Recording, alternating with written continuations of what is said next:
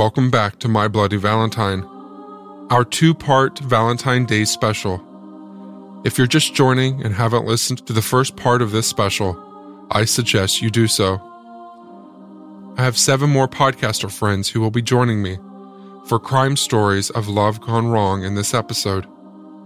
But first, are you curious who this mysterious Saint Valentine is? Well, it's really a mystery. We know that the Catholic Church recognizes at least 3 different saints by that name. One legend goes that Valentine was a priest that served during the 3rd century in Rome.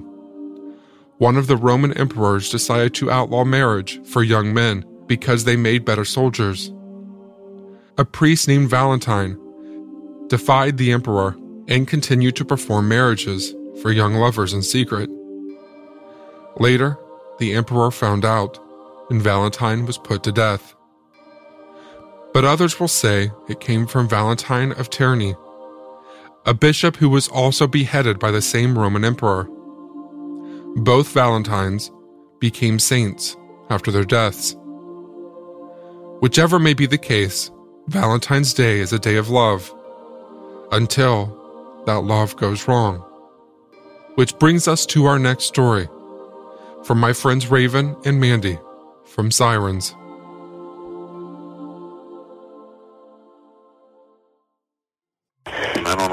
Please send an ambulance, please. What's the problem? My wife, I think my wife is dead. Sir? Please send, listen, I'm a doctor. I've been trying CPR. Please send somebody, quick. Okay. Is she not breathing? No, she's not breathing. I don't get pulse, please. Okay. Hurry. You're doing CPR on her? Yes, I'm trying. Yeah, I'm going to hang up so I can continue, All right. please. We'll be right there. Okay. February 14th, 2001, Susan Hamilton had been strangled and brutally beaten in her own bathroom. Her naked body was discovered by her husband, John, that Valentine's Day morning. Dr. Hamilton was an OBGYN doctor who had privileges at several different Oklahoma City hospitals, one of which I worked at. I was an office manager for a doctor and would see him in the doctor's lounge on several occasions. So according to Dr. John Hamilton himself, he had been up at dawn for a 7 a.m. surgery at an outpatient clinic. That surgery was over by 8 a.m. and afterwards, John stopped by the hospital where he had another procedure scheduled for later that morning. Afterwards, the doctor decided to swing back home. He was only at home for a few minutes because at 9 a.m. his pager went off. It was the hospital calling him to get back for a second surgery. By 9:30, he was scrubbing up for the operation, a complicated removal of a tumor. The procedure went off without a hitch, and later, none of the other doctors reported anything at all unusual in his behavior. By 10:45, he was on his way home again, which is when he says he discovered Susan in a pool of blood. So the timeline was extremely tight for the doctor to even be considered as a suspect. Investigators found a Valentine's Day card at the scene from Susan to John, and it was opened. The card had been found inside John's Jaguar. Susan's message inside said, quote, "Obviously, I bought this before last Monday, so I guess maybe they don't seem as appropriate now, but I do love you. Have a good day, Susan." Susan's friend Susan Johnston, who lived next door, said Susan had noticed that John was getting a lot of cell calls. Susan demanded to see John's cell phone bill. She finds a huge number, and I'm talking close to 100 phone calls to this phone, back and forth to John. And she gets very suspicious and confronts John about it. John had an explanation for his wife that the patient had been having some serious psychological problems and had even threatened suicide. John, the good doctor, was simply trying to counsel her, and while he may have stepped over his boundaries professionally, he said he never had an affair with her. Alina Aguirre, a topless dancer for 8 years, testified she had performed table dances at 2 of the clubs in Oklahoma City for the doctor. She said that he overpaid her for dances that only cost $20 each. The dancer, also known as Nina, had first went to Dr. Hamilton in the early 90s when she saw him at his office for an abortion. She said he would give her samples of medication she needed for depression when she didn't have any money to buy any of the prescription drugs herself. Nina said that he was calling her like 10 or more times a day. And on February 8th, after Susan learned of the cell phone calls, that Dr. Hamilton wrote Nina in a letter saying he could no longer be her doctor. The dancer said Hamilton told her that he loved his wife and didn't want to get a divorce. Soon after arrival, the investigators started questioning Dr. Hamilton himself. By then, there'd been that neighbor's tip about problems in the Hamilton marriage from Susan, the next-door neighbor. The doctor's behavior in the minutes after finding Susan dead seemed off. Hamilton had told the 911 operator he was performing CPR, but when the first responders showed up, firefighter David Bradbury arrived on the scene, and he thought there was something odd about the way that the doctor was performing the chest compressions. David Bradbury said, quote, "He had one hand on her chest, one hand on her abdomen.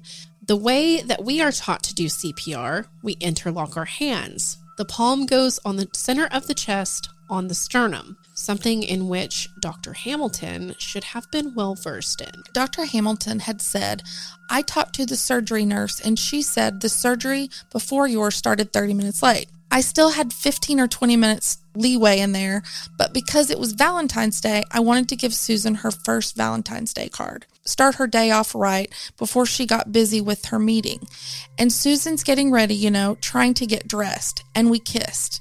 I gave her her Valentine's card. She went to the closet and got one and gave it to me." It is also stated that by Susan's daughter that Susan had threatened divorce in December, but decided against it and to go to therapy with John. This was just 2 months prior to the murder. As the detectives looked more closely into the doctor's timeline that day of surgery, they learned that the second surgery, originally scheduled for 9 a.m., hadn't actually started until 9:40 a.m. And why was it delayed? Because Dr. Hamilton was late. To investigators, that delay opened up the doctor's window of opportunity by up to an hour. Late that Valentine's Day afternoon, they arrested John Hamilton for the murder of his wife. The investigators then placed Dr. Hamilton in the back of the police car. And it was there that they kind of noticed odd behavior. Detective Teresa Sterling said that he was acting very upset. He was banging his head into the screen. He was jailed immediately and denied any bail. She was talking about leaving him, and so the motive was lost love. Believing that Susan Hamilton's threat of divorce was enough to make the doctor snap, prosecutors developed a theory that the couple had argued that morning after exchanging the cards. The doctor then came back later with murder on his mind. In December of 2001, Dr. John Hamilton was being tried for her murder. The medical examiner had determined that Susan had been strangled with 2 neckties, but her fatal injuries came from being bludgeoned with a blunt object never found at the scene. Investigators had to interpret the blood evidence left behind, and for that, they hired a bloodstain expert named Ross Gardner. Gardner carefully examined everything the doctor had been wearing that morning. A lot of the blood on his clothing could be explained by his attempt to administer CPR, but the expert looked at John's shoes, the left one in particular. The shoes were found near Susan's body. John said that they fell off his feet as he was attempting to revive her. The expert, though, Gardner, was certain that whoever was wearing that left shoe that day was present when Susan was being bludgeoned also. But the most damning blood evidence of all may have been found in the doctor's car, on the steering wheel and the driver's side seat and door sill. Crime scene investigators recovered strands of Susan's hair and pieces of her flesh. Tom Bevel, the blood spatter expert hired by Dr. John Hamilton, as the last witness in the trial, he refuted a lot of the prosecution's findings and bolstered his client's case. The prosecutor tossed out an open-ended question. "Well, Mr. Bevel, is there anything that the state experts of Oklahoma City Police Department missed in their examination of the evidence?" The blood spatter expert on the stand on the payroll of the defense, something he noted and what would later be regarded as the atomic bomb of the trial of Dr. John Hamilton. It was about that bloody shirt taken from the doctor. He said, "In my examination, I found additional blood that was not talked about anywhere on the inside of the right cuff." The defense expert was saying that Dr. John Hamilton most likely created those bloodstains by bashing his wife's skull. On redirect, Dr. Hamilton's lawyer tried to defuse the bombshell testimony, but his argument would not be enough. It took the jurors just 2 hours to reach their verdict. The doctor realized he'd been scuttled by his own man.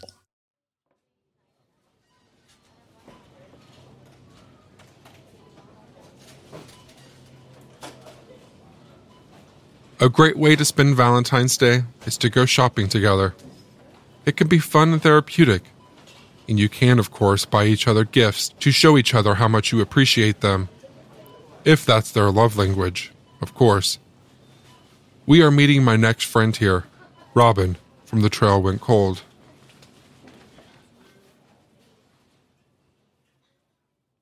So for this Valentine's Day special, I'm going to be discussing the perfect Valentine's-themed cold case, as it involves a couple who got married on Valentine's Day, the husband being found murdered on Valentine's Day exactly 1 year later, and his wife becoming a suspect. And there are just so many crazy elements to this story. The victim in question was 26-year-old William Edward Trimbach, who went by the name Billy, and he was originally born in Morgan County, Colorado, before he moved to Carlin, Nevada during his childhood. Billy had 2 children with his first wife before their marriage ended in divorce, but on February the 14th, 1992, he got remarried to 37-year-old Cindy Trimbach, who had 4 children of her own from a previous marriage. The couple then moved to Billy's home state of Colorado, where he started his own automotive and diesel repair business in the unincorporated community of Stoneham. However, Cindy would soon receive some life-changing news when she learned she had contracted the HIV virus, which developed into AIDS, so doctors gave her about 2 years to live. Since Cindy's ex-husband, Bob Osmundson, also contracted AIDS, she suspected that she originally got it from him. To further complicate matters, Cindy was also pregnant with Billy's child during this time period. She would give birth to a daughter named Allison, who turned out to be perfectly healthy and did not have the AIDS virus.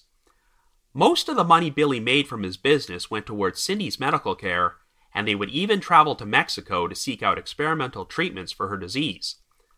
Well, on the couple's 1-year wedding anniversary, which happened to be Valentine's Day in 1993, Cindy contacted the Weld County Sheriff's Office in order to report Billy missing, claiming that she had not seen him since the previous morning of February the 13th.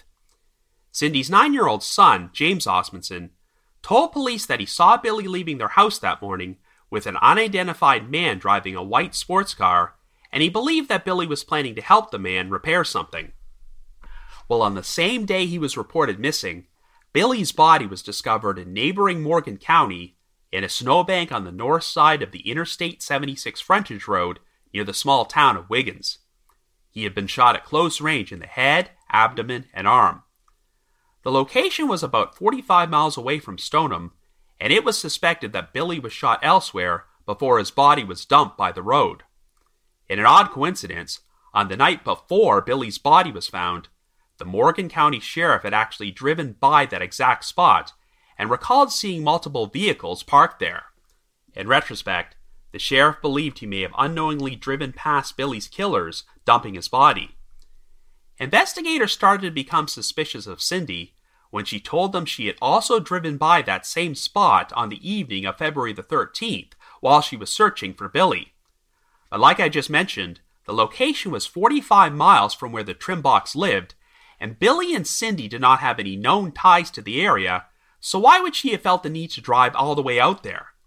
It almost appeared as if Cindy was trying to fabricate a cover story in case any eyewitnesses saw her in Morgan County that night. Investigators also discovered that a $440,000 insurance policy had been taken out on Billy's life shortly before his death, and it appeared that his name had been forged on the application. They decided to perform a search of Cindy's Chevy Suburban and found some small amounts of dried blood on the back seat, which were consistent with Billy's blood. There were also some items in the vehicle which seemed to match items which had been discovered near the spot where Billy's body was dumped. While the murder weapon was never found, a 9mm handgun Billy owned was missing from his home, and his gunshot wounds were consistent with a 9mm. Due to the cloud of suspicion surrounding her, Cindy decided to take her kids and leave Colorado almost immediately after Billy's funeral, and they relocated to Cindy's original hometown of Butte, Montana. But then the case would go in a truly tragic and unexpected direction. On April the 12th, 1994, the Butte-based newspaper, the Montana Standard, published an extensive article about Cindy's struggles with AIDS and her being a suspect in Billy's murder. It was common knowledge throughout the community that Cindy and her first husband, Bob, were both dying of AIDS, and their son, James, who was 10 years old at this point, was frequently teased and bullied by the other kids about this while attending Margaret Leary Elementary School. Well, it appeared that James finally reached his breaking point because on the very same morning that the Montana Standard ran their article about his mother, James showed up at school with a .22 caliber pistol. James then proceeded to pull out the gun on the playground, challenge one of his tormentors to a fight, and then fired off 3 shots. One of the shots wound up striking an 11-year-old student named Jeremy Bullock in the head behind the ear. Jeremy died the following day, and to make the situation even more tragic, he was not one of the kids who had been bullying James and was only caught in the line of fire. At the time, James was considered to be the youngest school shooter in American history, though that record has since been broken. Given his young age, James was too young to be charged with murder, so he was sentenced to 2 years in a residential psychiatric treatment center and wound up being placed in foster care following his release. By that point, James's mother and father had both died due to complications from AIDS, with Cindy passing away on March 1st, 1995, at the age of 40. Morgan County investigators eventually decided to travel to Montana to re-interview James, and he finally admitted that his story about having seen Billy leave their house with a man in a white sports car was false, and he had lied to protect his mother. However, even though Cindy is now deceased, the authorities do not consider this case to be closed, as they believe that she hired at least 2 people to kill Billy.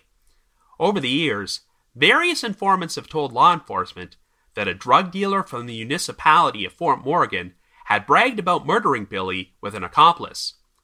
It's been reported that one of these potential suspects was ready to confess to the crime, but his attorney would not allow him to be interviewed, and he decided to kill himself in 1998.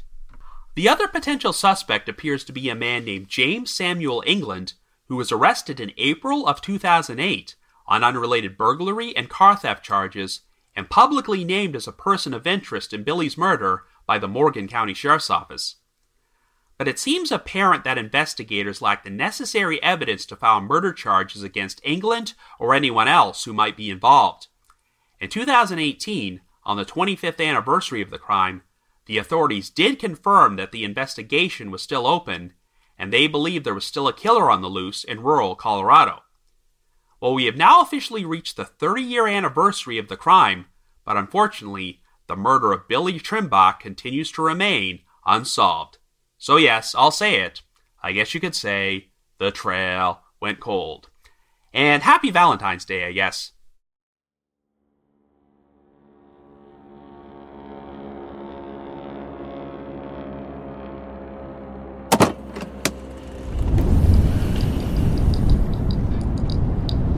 Skydiving with your Valentine is fun if you're into thrills and adventure. You can both take the jump together to feel alive and energized for the rest of the year. Up next is Method and Madness with my friend Dawn.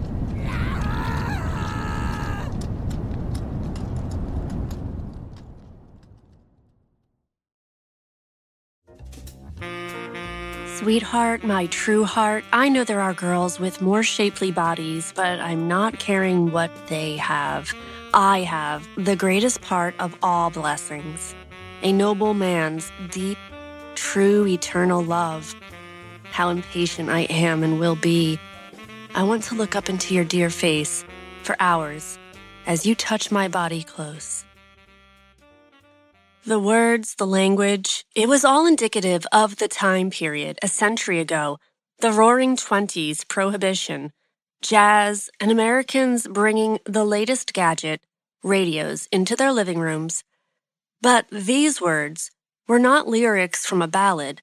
No, these words were written in lead pencil, on paper, found amongst other torn letters just like it, in the grass, near the two bodies, on Philip's farm.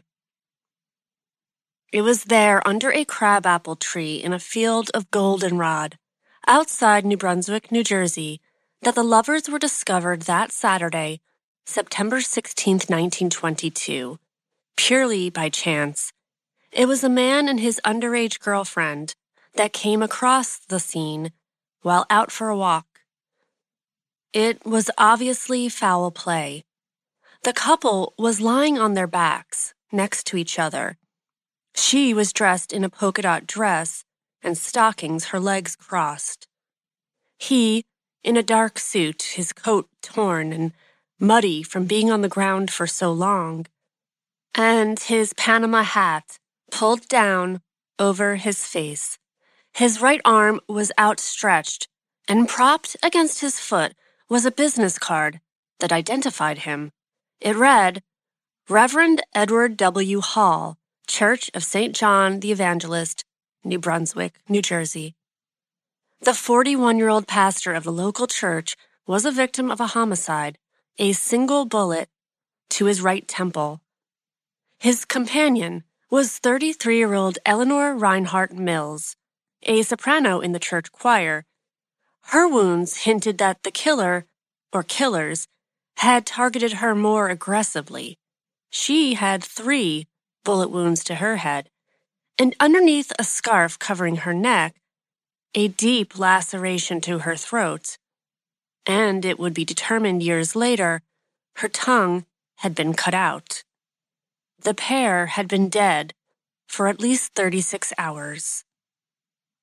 The scene, including the placement of the 2 bodies, suggested a purposeful, thought-out act of murder and staging, from love letters strewn about the bodies to the way the bodies were positioned. She called him Babykins. He called her his Wonder Heart. The 2 victims, it turned out, were married, but not to each other. Their affair began about 4 years previously in the church, igniting rumors and prompting whispers of a scandalous nature, a pastor, a member of the choir, love letters tucked safely inside hymn books and passed back and forth to each other on Sundays.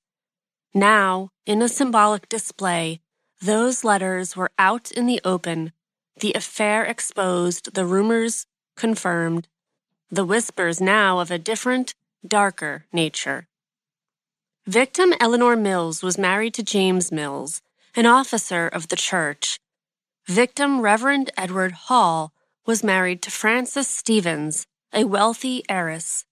She was insistent that the relationship between her husband and Mrs. Mills was purely platonic, not romantic in nature. The killer clearly wanted the public to believe otherwise. But despite the not-so-subtle staging of the scene and potential for oodles of evidence, this double homicide was mishandled from the start, from the police arguing over jurisdiction to reporters handling the Reverend's business card, from the curious public flocking to the grassy area to snag pieces of dirt, to peeling bits of bark from the crabapple tree to keep as souvenirs. And that mishandling had a significant impact on the investigation. What could have been an open and shut case would drag on for years. Meanwhile, the tabloids were salivating. The crime had everything that sells newspapers: love, lust, betrayal, jealousy, violence, mystery. Some headlines in the following weeks read, Murder of popular pastor and choir leader stirs entire state, and When Murder Lifts a Small Town's Lid. And the news was spreading outside of that small town and outside of that state. At breakfast tables all over the country, folks would sit down with their cup of coffee and their newspaper, eager to see what the latest headline would be. The tabloids out of neighboring New York City fanned the fire and kept the country's interest in the case. So much so that today, it's been said, those tabloids may have been the reason a trial finally took place. They relentlessly reported on the lack of progress in the case, with headlines like, "Sorry spectacle of justice," and "Hall slain a year ago, but justice slumbers." Accusations had been aimed in all sorts of directions. At the couple who discovered the bodies, then to the spouses of the victims, of course, but ultimately, it was Reverend Hall's widow, Frances, her brothers, and her cousin that became official suspects, accused even by an eccentric woman that swore she witnessed the murders, despite doubts about her credibility. And it wasn't until 4 years later, the same amount of time that the lovers' romance had sustained, that a trial took place in nearby Somerville, New Jersey. The defendants were the Reverend's widow, Frances, and her brothers Henry and William. Their destiny, if convicted, was the electric chair. It made sense. Like a Shakespearean tragedy, the two lovers' ardent affair found out, their written expressions discovered in a drawer by a jealous wife, the heroic brothers coming in to defend her honor, a confrontation by moonlight, and then the final scene as the two traitors, the star-crossed lovers, meet their demise, with more violent attention paid to the young mistress in an additional act of vengeance. But alas, in the end, it was a comment in an article from the Daily News on November 20th, 1922, that predicted the outcome. Quote, "Indictments will either be returned or the case will be forever relegated to the annals of unsolved crimes." And so it was the latter. The trial ended in December of 1926 with no convictions. All three suspects were acquitted, and a century later, those murders, still discussed in a more modern sense on social media and Reddit forums. Books have been written, theories tossed around, but the case remains officially unsolved. Although only 3 people stood trial for the Hall Mills murder, and all 3 were acquitted, what happened on Philip's farm in late September 1922? Was it the Reverend's wife? Had she discovered the truth about her husband's affair? Did she insist his relationship with Eleanor Mills was platonic as part of a greater plan to maintain innocence? Or was it Eleanor's husband, the officer of the church, who set out one evening to kill his wife, the mother of his 2 children, and her prominent lover? Or another theory that it was the work of the Ku Klux Klan, who had been active in areas of New Jersey in the 1920s. If only that crabapple tree could talk. The true extent of the romance between Edward Hall and Eleanor Mills, their love for one another, would live on through those letters they'd poured their hearts into, along with diaries they had each kept and wrote in daily to express how much they missed each other, how one couldn't live without the other. Those writings would become their legacy.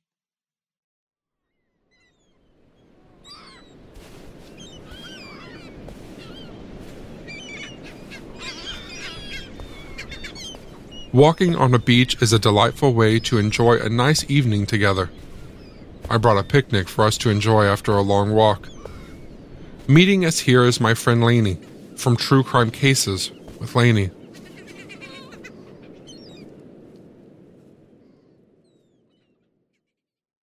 A swinger's lifestyle can be great for some, or it can be problematic for others. For one newly married couple, a wild night of sex and drugs turned deadly. Okay, onto the show.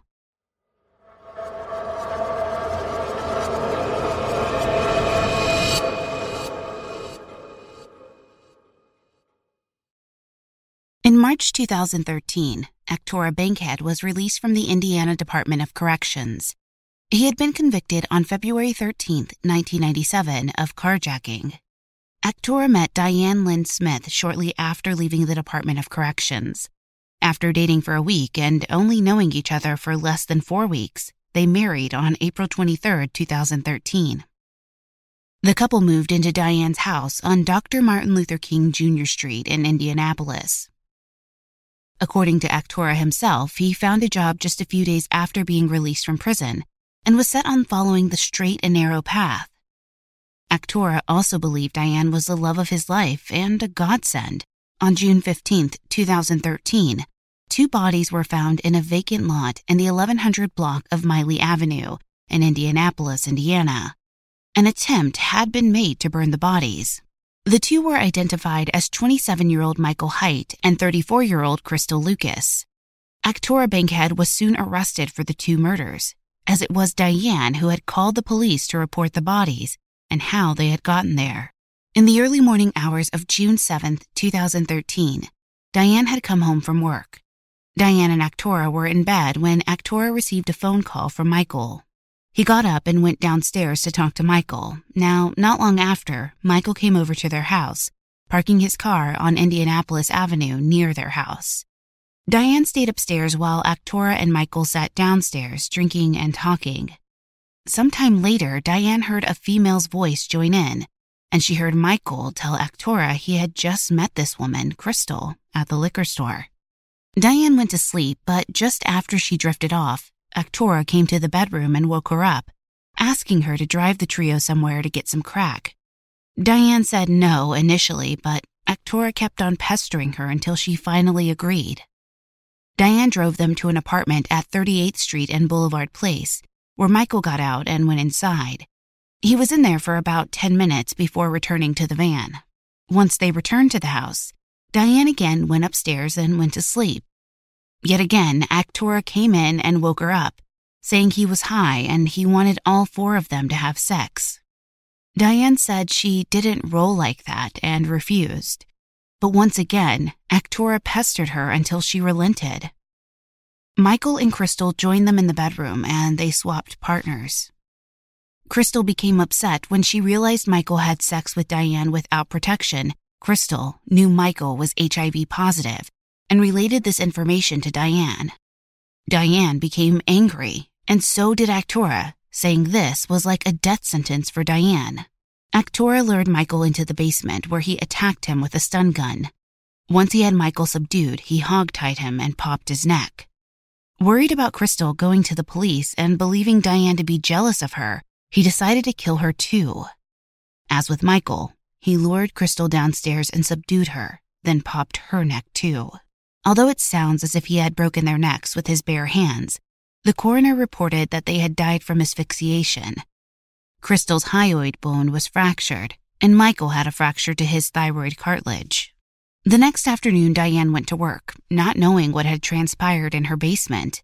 She returned home in the early morning hours of Saturday when Actora told her that Michael and Crystal were gone. When she asked for clarification, Actora made a hand gesture across his neck. He admitted to killing them and then took Diane into the basement to show her their bodies. Diane saw the 2 naked and hogtied, lying on top of each other. Actora told her she would have to help dispose of the bodies or she would wind up like them. Diane went to work on Saturday afternoon, and when she returned home early Sunday morning, they began disposing of the bodies.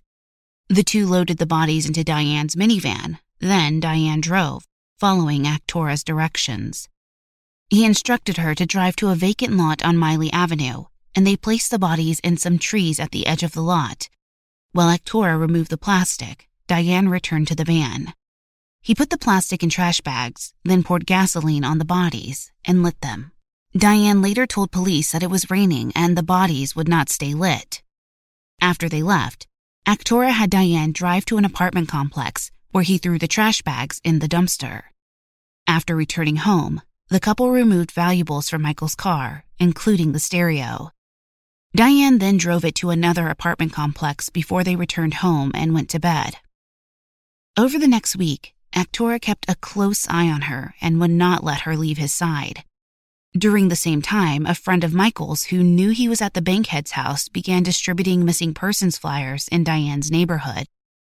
Michael had called this friend and said he was visiting with Actora, and then the friend saw Michael's car on Indianapolis Avenue before Diane moved it. On Friday, June 14th, 1 week after the murders, Actora finally left Diane alone for a time. She called the Indianapolis police and changed the locks. Diane spoke to Detective Harry Dunn and told him about the murders and where to find the bodies. When Detective Dunn sent an officer to the lot on Miley Avenue, the bodies were located in a severe state of decomposition and infested with maggots. In addition to the 2 murder charges, Actora was charged with intimidating Diane. While in jail awaiting trial, Actora met Jeremy Bullock. Jeremy was in jail awaiting trial on 2 burglary cases. Jeremy had previously been in prison for a murder he committed when he was 17. While in prison for his murder charge, Jeremy had been attacked several times for being a snitch. When Actora went on trial, Jeremy testified that Actora had confessed to him in jail. Actora's attorney wanted to introduce evidence that Jeremy's sentence had been reduced due to his testimony in the David Cam case, but the state objected to this. In a concession, however, the court did say the defense attorneys could question Jeremy about testifying in a different murder trial because his motive in trying to bargain for himself was relevant. The defense questioned Jeremy about his involvement with the 2006 murder trial and his sentence modification afterwards. They also mentioned his current charges and the expected sentence.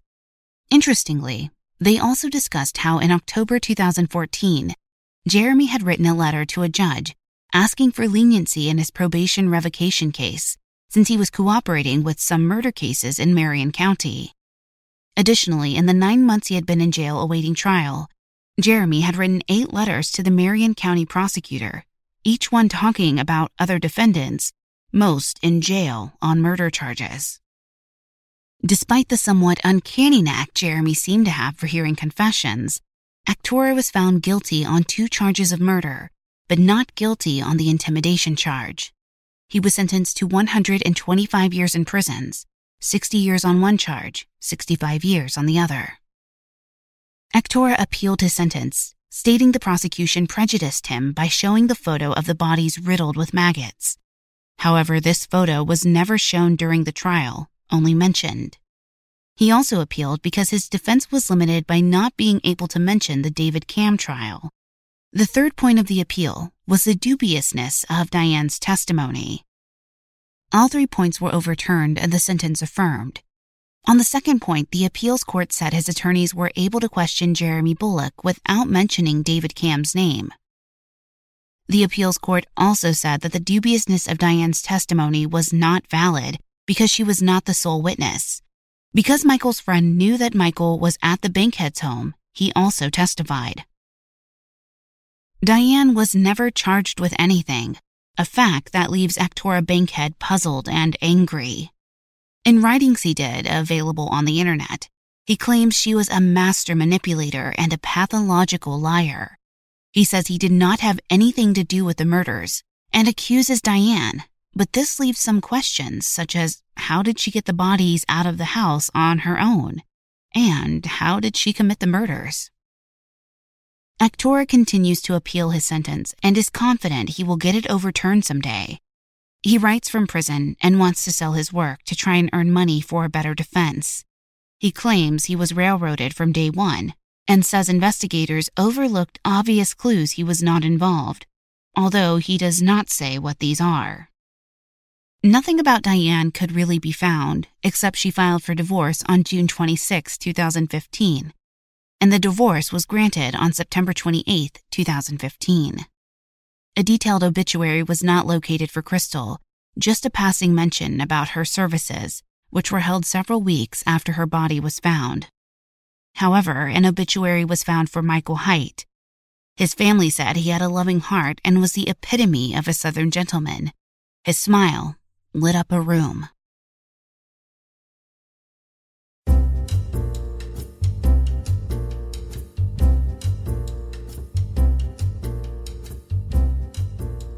Finding places where live music is playing and just relaxing is another popular date night. The trick is to make sure you know what kind of music your partner enjoys and match their taste well. Otherwise, you may just be annoying them with music they hate for the entire evening. Up next is my friend Charlie from Crime Lines.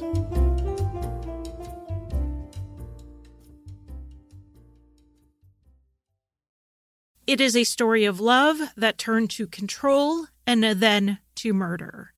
It started innocently enough with Daphne Wright logging into a chat room in the late 1990s looking for love. Having been born deaf, the internet introduced Daphne to a larger group of people to communicate with. She met a woman named Jackie from Sioux Falls, South Dakota, and she moved from Maryland to South Dakota to start her new life. This relationship didn't last, but the two remained friends and roommates. In August of 2002, Daphne met the love of her life, Sally Collins. Sally and Daphne left the state for a little while, but when they decided to move back to Sioux Falls, Jackie welcomed them to live in her house to help out with the bills. The problem was that Jackie and Sally didn't get along well, in part due to this tension and in part due to her cooling feelings towards Daphne. Sally moved out. She found an apartment in a complex known as the Deaf Apartments because a lot of deaf people live there. Though Sally had taken a big step away from her 4-year relationship with Daphne Wright by moving out, they were still seeing each other off and on, with Daphne growing more and more anxious as she was losing control of Sally's heart.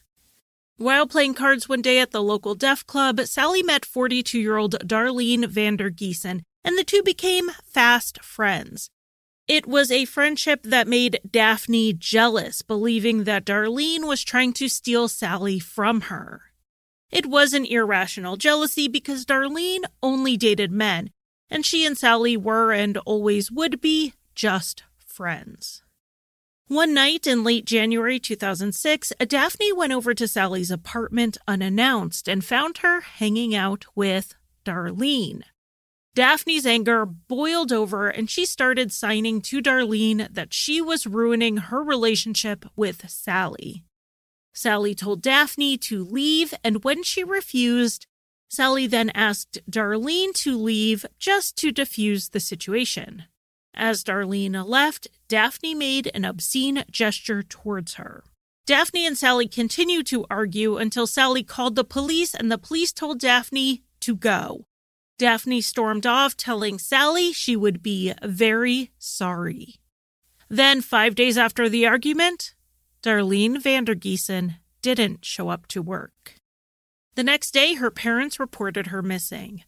A family member told the police that Darlene had been getting some insulting emails from a woman named Wendy Smith. These emails called Darlene fat and told her that she had elephant feet. Darlene didn't know anyone with the name Wendy Smith, so she believed it was someone using a fake name to send these emails. The police took Darlene's computer in for a search and found the emails. Based on some of the specific grammatical errors, the investigators deduced the writer was likely deaf, like Darlene, and English was their second language after American Sign Language. In continuing to check Darlene's inbox, they also found an email from Daphne Wright that matched the same syntax from the emails that came from Wendy Smith. So they checked the IP on the Wendy Smith emails, and it led them right to downtown Sioux Falls to the home of Jackie, where Daphne was still living. At first, Daphne denied to the police that she sent the Wendy Smith emails, but eventually fessed up to it. Over the course of the interview, Daphne changed her story 7 times, but she denied having anything to do with Darlene's disappearance. She admitted she wanted Darlene to stay away from Sally, but she insisted that she and Darlene had smoothed things over after the argument at Sally's apartment. Based on the email sent and Daphne's changing story, the police got a search warrant for her house. And when they entered, they were immediately hit by a number of smells, the strongest of which were paint and cleaning chemicals. The smell grew stronger as they approached the basement door. When they headed down the stairs, they found swatches of blue paint on the walls and the floor and the stairs. Not an even coat, but rather a quick, spotty patch job. In scraping the paint, they found small amounts of blood, tissue, and bone fragments and bone chips. And in a trash can upstairs, they found a half-empty bottle of chainsaw lubricant and a receipt for a chainsaw. They sent the biological material to the lab to test it against Darlene's DNA. Believing that Darlene Vandergiesen had not just been killed but also dismembered by Daphne Wright, they began a landfill search. The next day, the DNA results came back on the blood and biological matter from the basement. It was Darlene's. Additional DNA from Darlene was found on the bumper of an SUV that Daphne regularly used.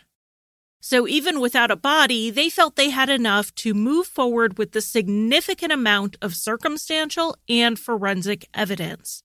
43-year-old Daphne Wright was arrested and charged in the murder of 42-year-old Darlene Vandergiesen. But this wouldn't continue as a no-body case for long.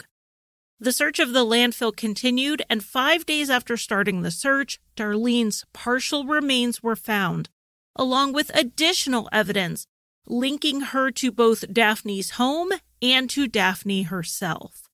More of Darlene's dismembered remains were later found in a ditch in Minnesota.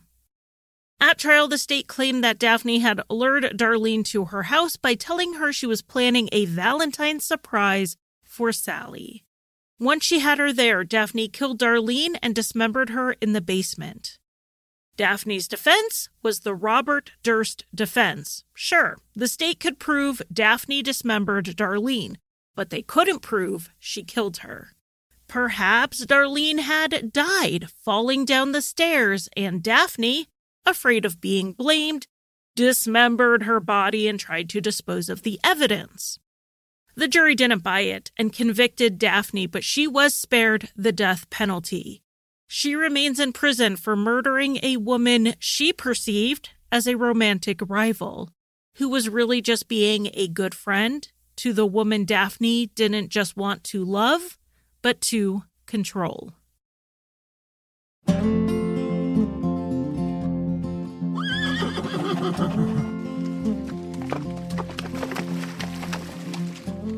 Riding horses is a fun date.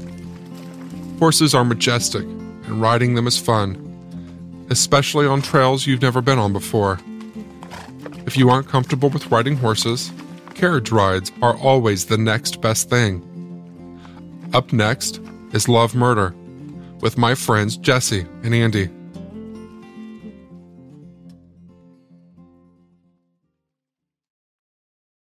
Love.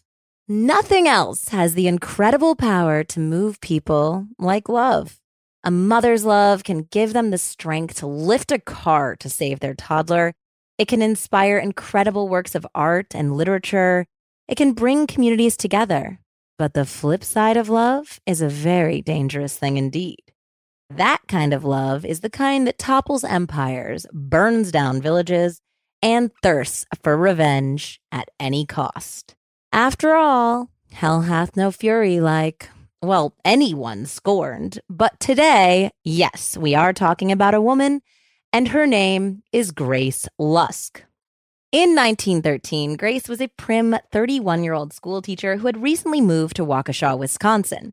She was incredibly well-read, she was well-traveled, she had been to Europe a couple times, and she had a sterling reputation as both an educator and a loyal friend. She was, however, a relatively shy individual, and it seemed like Grace had given up the idea of a grand love affair a long time ago in her life. She was pretty sure she wanted to stay single and be school marmish, for lack of a better word.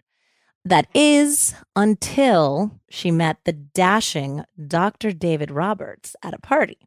So Dr. Roberts was not only the local veterinarian, but he was also a wealthy man who ran a dairy operation, a cow tonic business.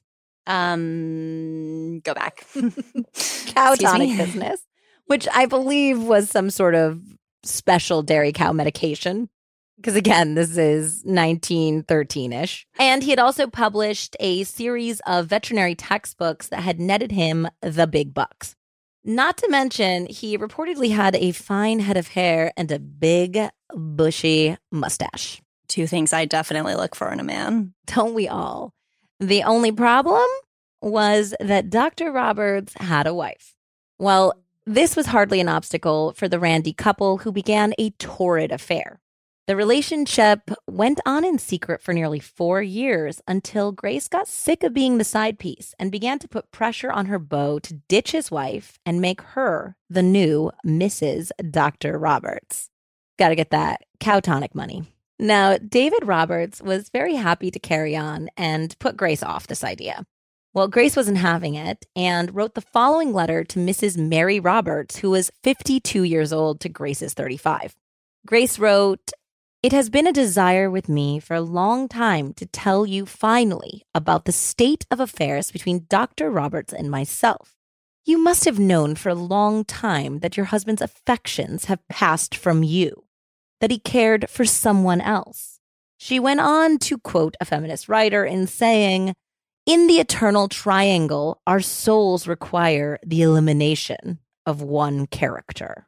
Rough.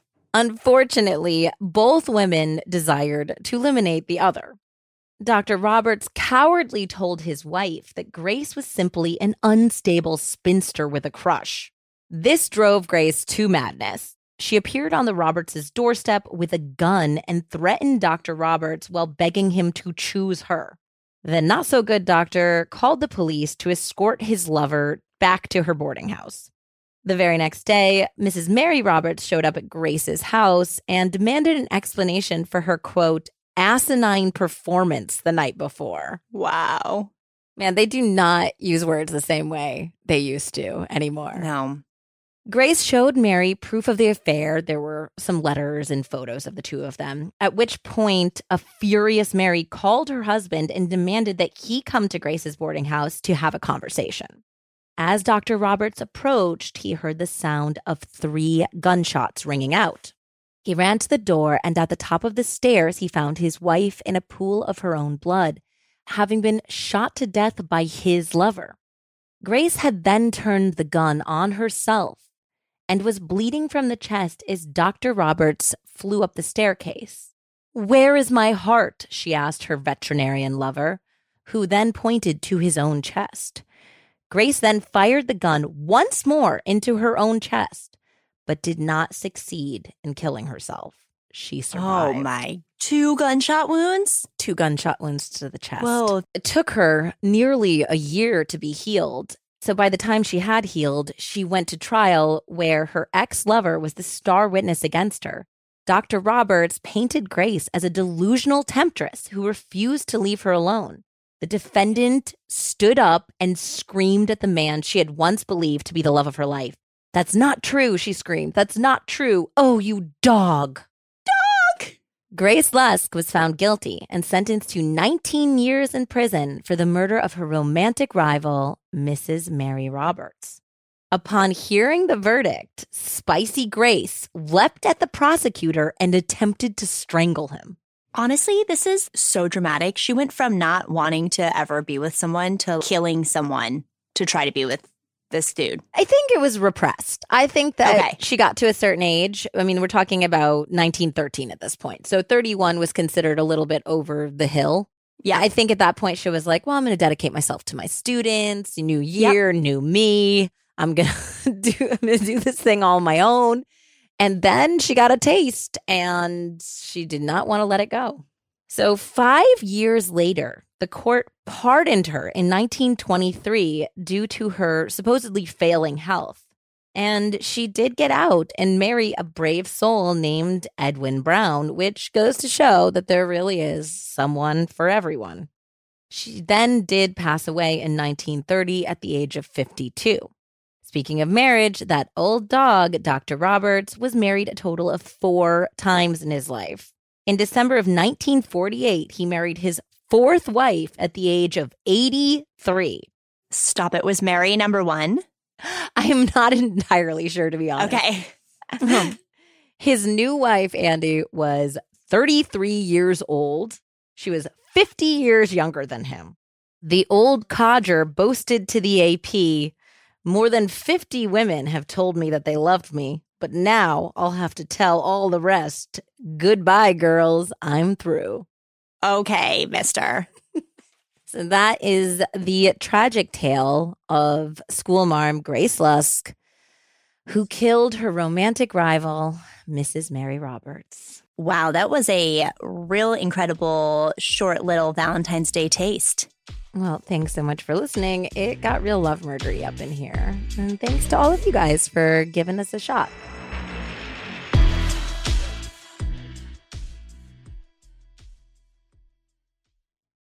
To close out this Valentine's Day special, my good friend Wendy and I will be sharing a story from my podcast, Foul Play Crime Series.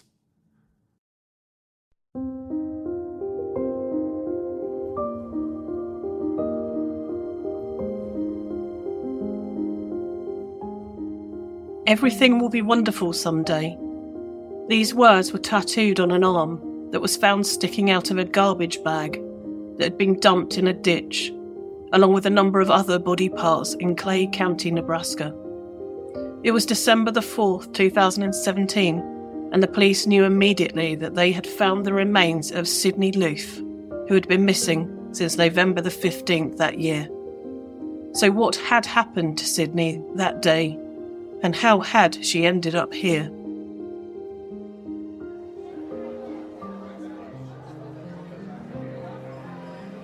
Let's go back to Wednesday, November the 15th, 2017. Sydney was excited. Last night she had been on a date with Audrey, a lady she met on Tinder, and they had hit it off straight away. Sydney had even sent a picture of the two of them together to her friend Brittany. Sydney applied her makeup and pulled on a cream shirt before grabbing her white Colombian brand jacket to complete her outfit.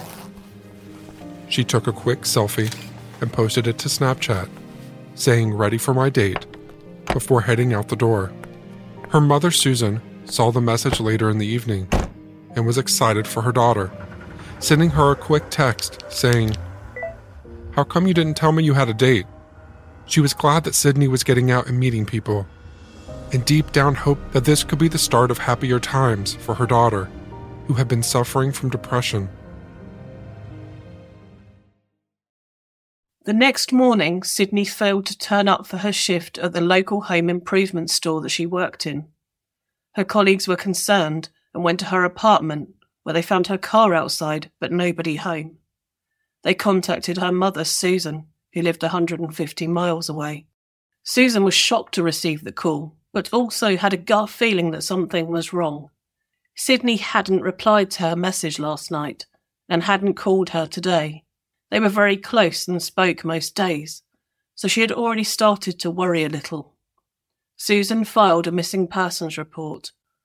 Sheriff Alan J. Moore, the sheriff of Saline County, Nebraska, affidavit in court stated, Quote, "On November 16th, 2017, the Lincoln Police Department received a report of a missing person.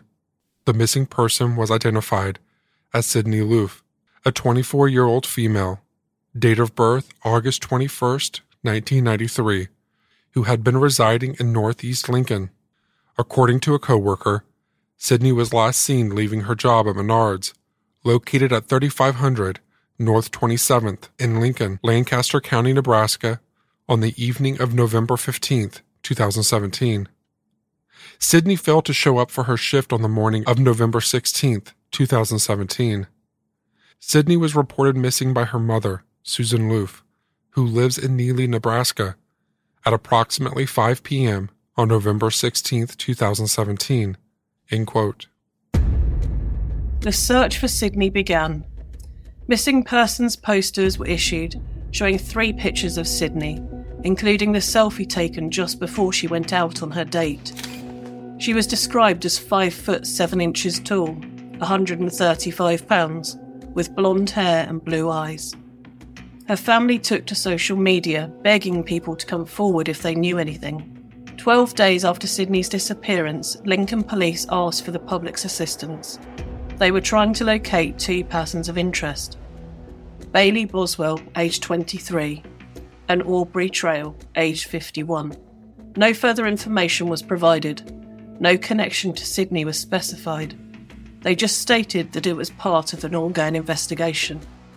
And then the following day, on November the 29th, Lincoln Police Department posted a picture of Sydney on their Facebook page with the words, quote, "The investigation into the disappearance of Sydney Loof continues as investigators search various areas in Saline and Gage counties.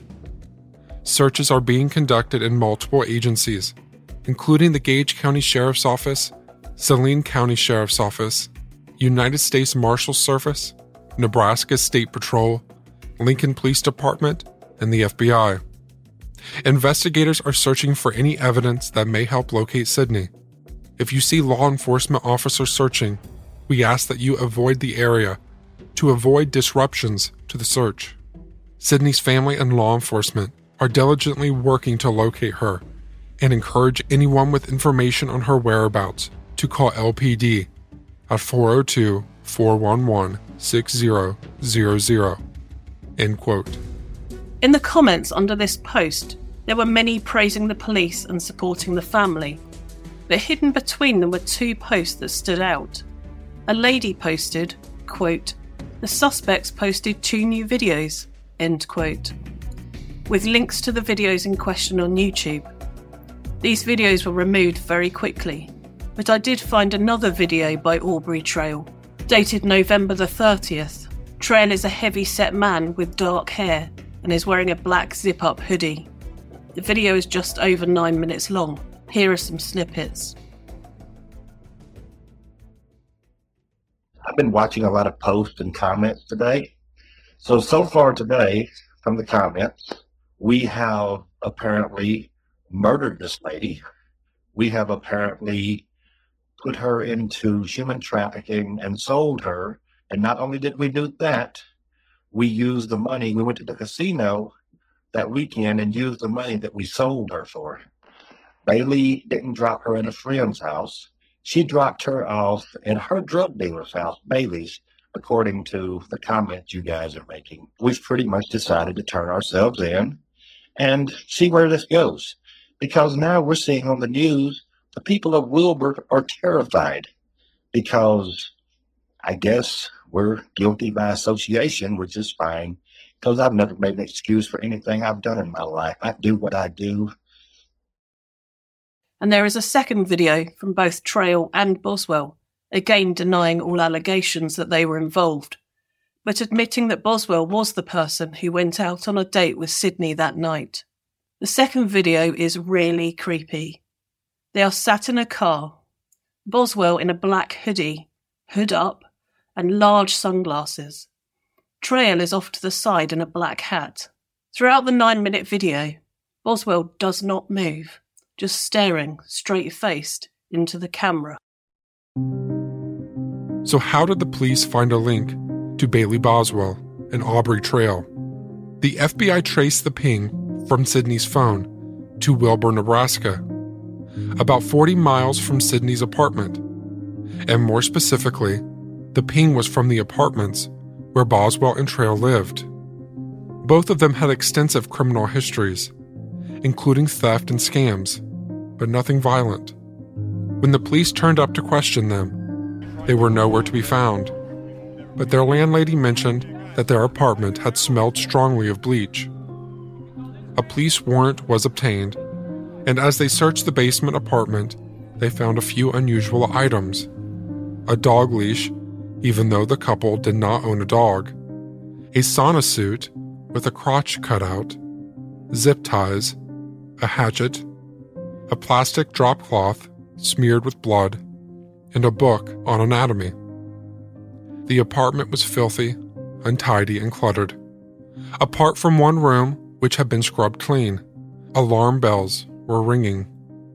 The police followed Boswell's cell phone data from the day that Sydney went missing, searching roadsides, ponds, and scrubland. It was along one of these roads the first garbage bag was found in a ditch, quickly followed by a further 12 in the surrounding area. Most of Sydney's dismembered, bruised body was recovered, apart from her upper left arm and her internal organs, which have never been found. The autopsy showed Sydney's cause of death as suffocation.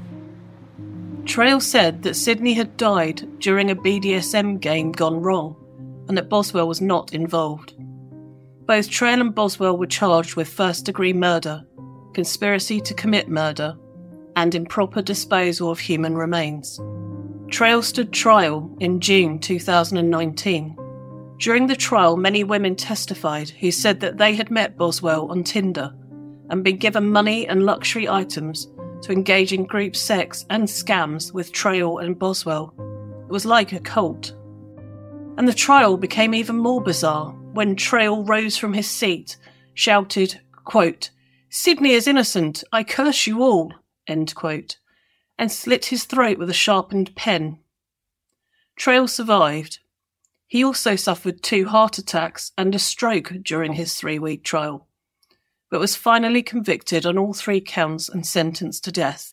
This is what Trail had to say after his sentencing. I won't say I'm sorry, as that would be an insult to you after what I've put you through, and I won't ask for forgiveness as I don't believe there is such a thing. Boswell, whose trial took place in September 2020, was also found guilty on all 3 counts and sentenced to life imprisonment. Thank you for listening. Tinder can be fun, but it can also be deadly. Stay alert, meet in a public place, and stay safe. And happy Valentine's Day.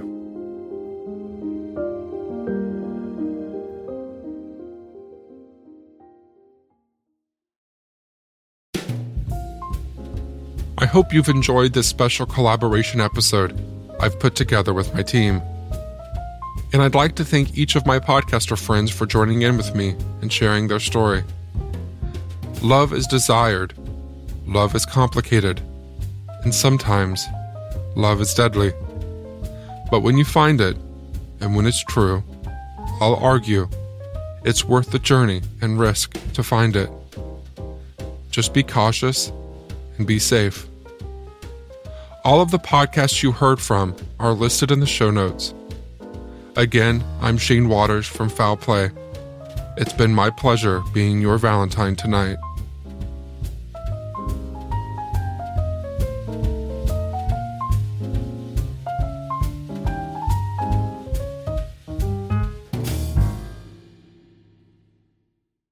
BetMGM has an unreal deal for sports fans in Virginia. Turn $5 into $150 instantly when you place your first wager at BetMGM. Simply download the BetMGM app and sign up using code Champion150. Then, place a $5 wager on any sport. You'll receive $150 in bonus bets, regardless of your wager's outcome. And if you think the fun stops there, the king of sportsbooks has plenty of surprises in store. Check out daily promotions, same-game parlays, live bets, and so much more. Download the app in Virginia today and get $150 in bonus bets instantly from your first wager. Only at BetMGM.